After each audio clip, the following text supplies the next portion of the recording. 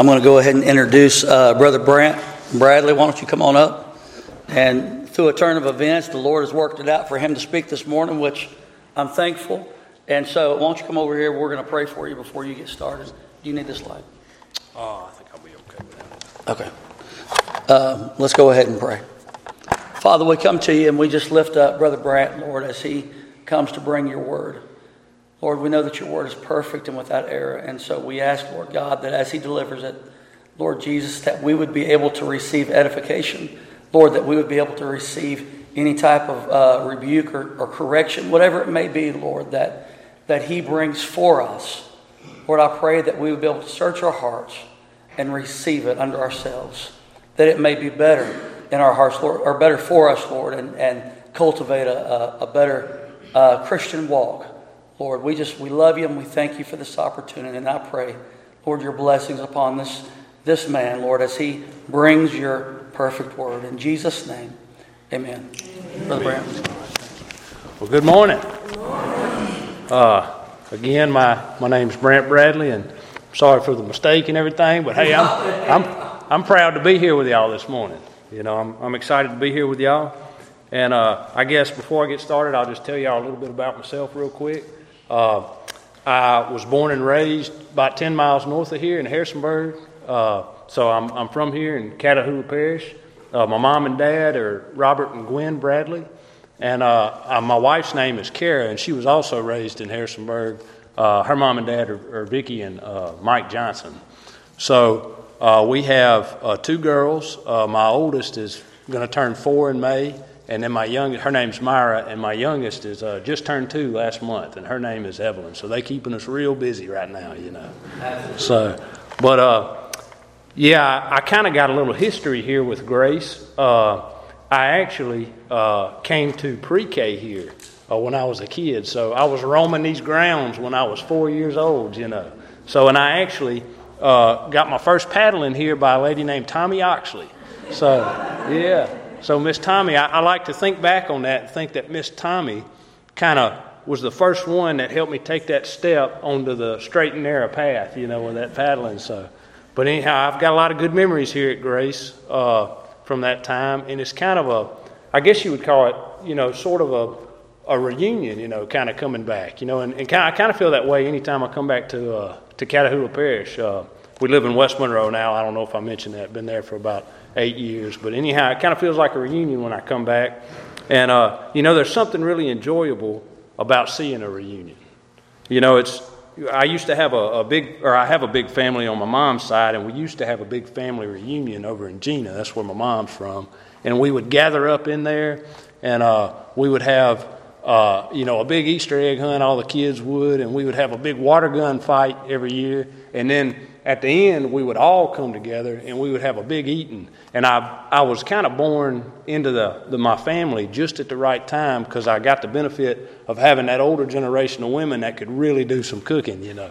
So, yeah, so we really enjoyed that. And but the best part about the reunion, it wasn't the egg hunt, and it wasn't the water gun fight, and it wasn't the eating, you know. The best part of the reunion was just getting to see my family be together again, you know. So that was really special.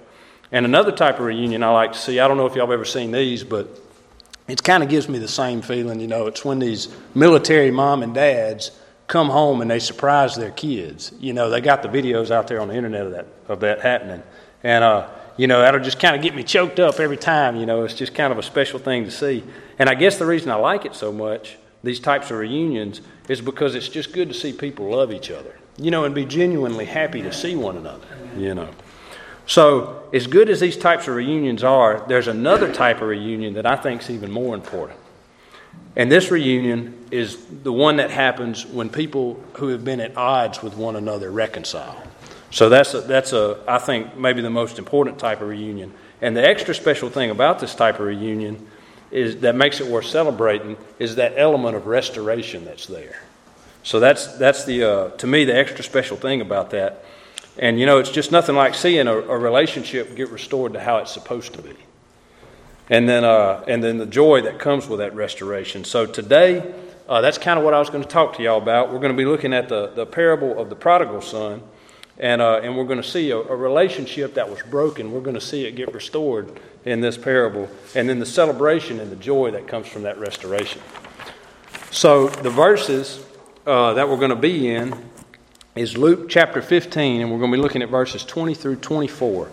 But we're actually picking up about halfway through the parable. So what I'm going to do for us real quick is I'm just going to sum up the first half. It's a pretty common story from the Bible, so I'm sure you all probably know, but I'm just going to go ahead and I'm going to sum up the first half just to give us the proper context of the Scripture.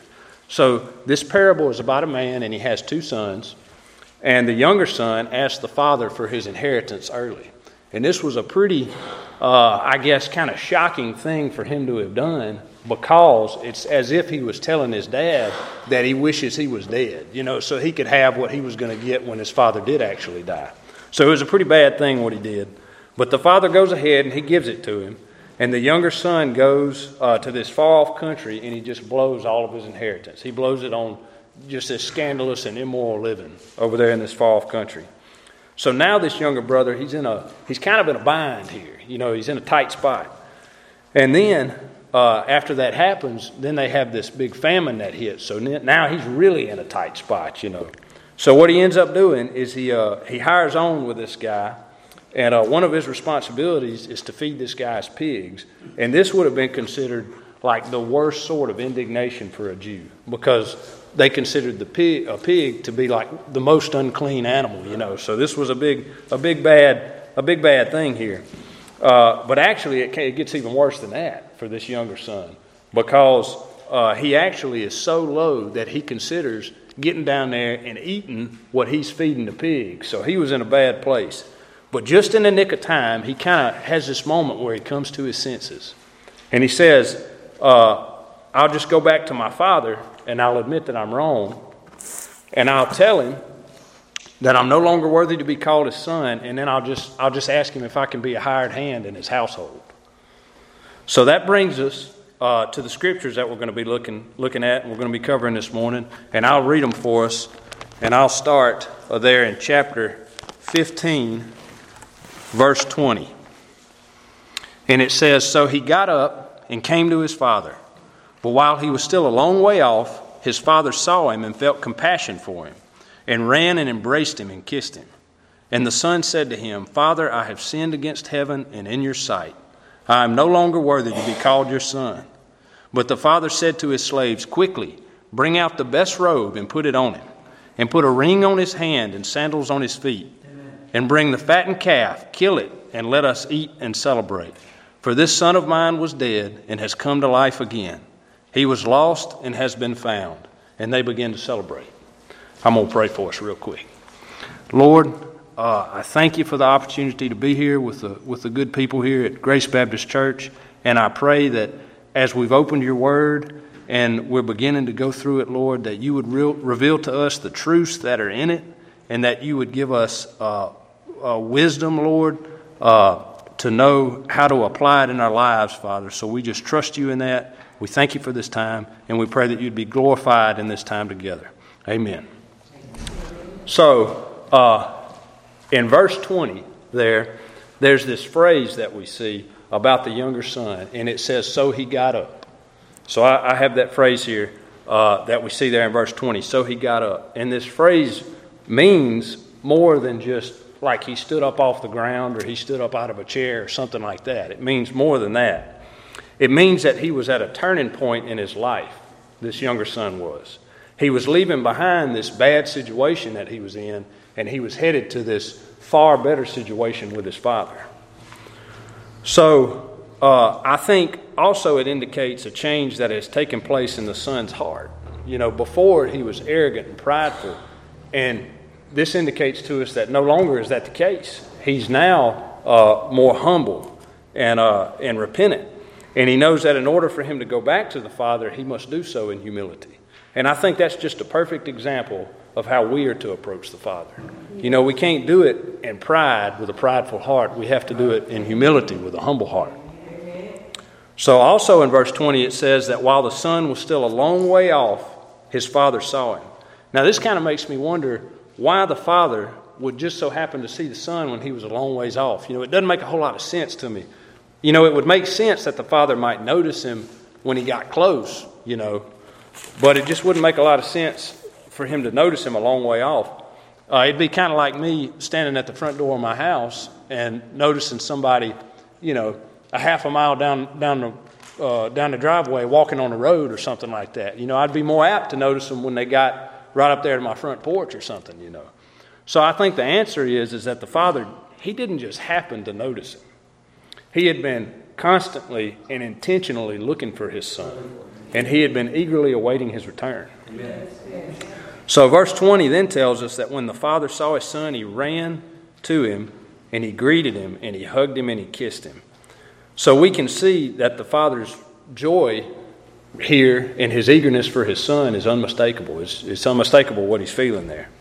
So God the Father has the same eagerness to see us come to him in repentance, and he's just as joyful when we do as the Father in the parable.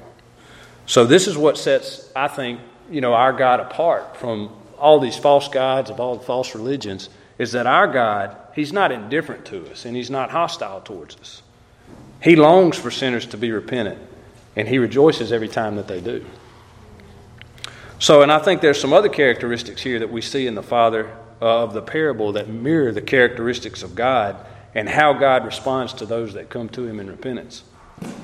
So like the Father in the parable, when we repent, God totally forgets our sin. Psalms 103 says that as far as the east is from the west, does he remove our transgressions from us. And then also, like the Father in the parable, God fully restores our relationship to him when we repent. And another characteristic there that the Father in the parable has that I believe is mirrored in God is that God demonstrates unconditional love to us.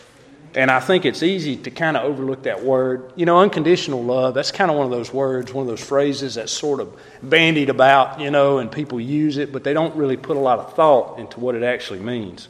So it's important not to overlook that. And the reason why it's so important is because it means that God doesn't put any conditions on his love for us. That's what unconditional means. He doesn't require us to be good enough.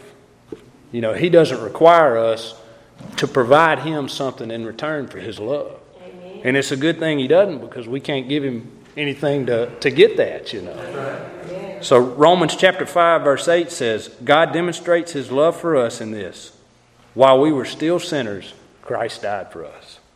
Amen. So God's love for us is so unconditional that while we were doing what he told us not to do, while we were doing what he didn't want us to do, he sent Christ. Even then, while we were doing that, he sent Christ to pay for our sins so that we could be saved. That's how unconditional God's love is for us. So in verse 21, we see the Son is about to deliver this rehearsed speech. He kind of practiced this speech that he was going to give his Father when he got there to him. So he's just about to deliver it. And he's going to confess his wrongdoing, and he's going to admit that he's unworthy. And I think this tells us a lot, what the Son's practice speech was going to be. It tells us a lot and how we're supposed to approach God. We have to come to the realization that we're sinners and that we're not worthy of God's grace and his mercy. Amen. And when we come to this realization, we'll understand that there's nothing that we can do to save ourselves. And I think that is so important, is that we understand that we cannot save ourselves. There's nothing that we can do to be good enough. You know, there's no steps that we can follow. There's no 9-step plan that we can implement in our lives that's going to save us. Only God can save us. Only through his grace can we be saved. So verse 22, we kind of see in greater detail the Father's joy at having his Son back. And the Son doesn't even make it through his rehearsed lines before the Father cuts him off. And he begins to pour out his love on him. And he begins to give him all these gifts that have really significant meaning. He gave him the robe, and the robe would have been reserved for honored guests. Yes. And the ring that he gave him is a symbol of authority. And then the sandals that he gave him, typically back then during that time, the slaves and the servants in the household wouldn't be wearing sandals. So the sandals that he gave him symbolized his full restoration to sonship, that he was a part of the family. And then that fattened calf was only reserved for the greatest of celebrations. So all these gifts are things that Christ deserves. It's not things that we deserve. It's not things that the Son deserved. It's things that Christ deserves. And it's things that Christ receives from the Father. And when we repent of our sin and trust in Christ, we get to share in these gifts. We get to have all of these gifts through Christ. Romans chapter 8, verse 17 says that we are heirs with Christ. And if indeed we suffer with Him, so that we may also be glorified with Him. So just like the Father in the parable made the Son an heir again, we're made heirs through Christ. So we get to partake in all of the gifts and all of the things that Christ receives. Yes. So in verse 24, the Father says, "My son was dead, but now he is alive again." And obviously he doesn't mean that the son was dead physically. You know, he means that the relationship that they had been broken and it was dead. Yes. That their relationship was dead. But the Father had restored their relationship and He had made it alive again. And in the same way, God can restore our relationship to Him. He can restore anyone's relationship to Him in that same way. And He can make what was dead alive again. So, I guess in closing here, if there's anyone that doesn't have a relationship with God, anyone here that doesn't have a relationship with God, or anyone here that might have a relationship with God, but it feels like it's kind of grown stale or kind of grown distant, I want to encourage you to approach the Father with a humble heart, and He'll restore what's broken. Amen. I'll pray for us. Amen. Lord, thank you so much for the time that we've had together, and thank you so much for the opportunity for me to be here to fellowship with my brother and sister.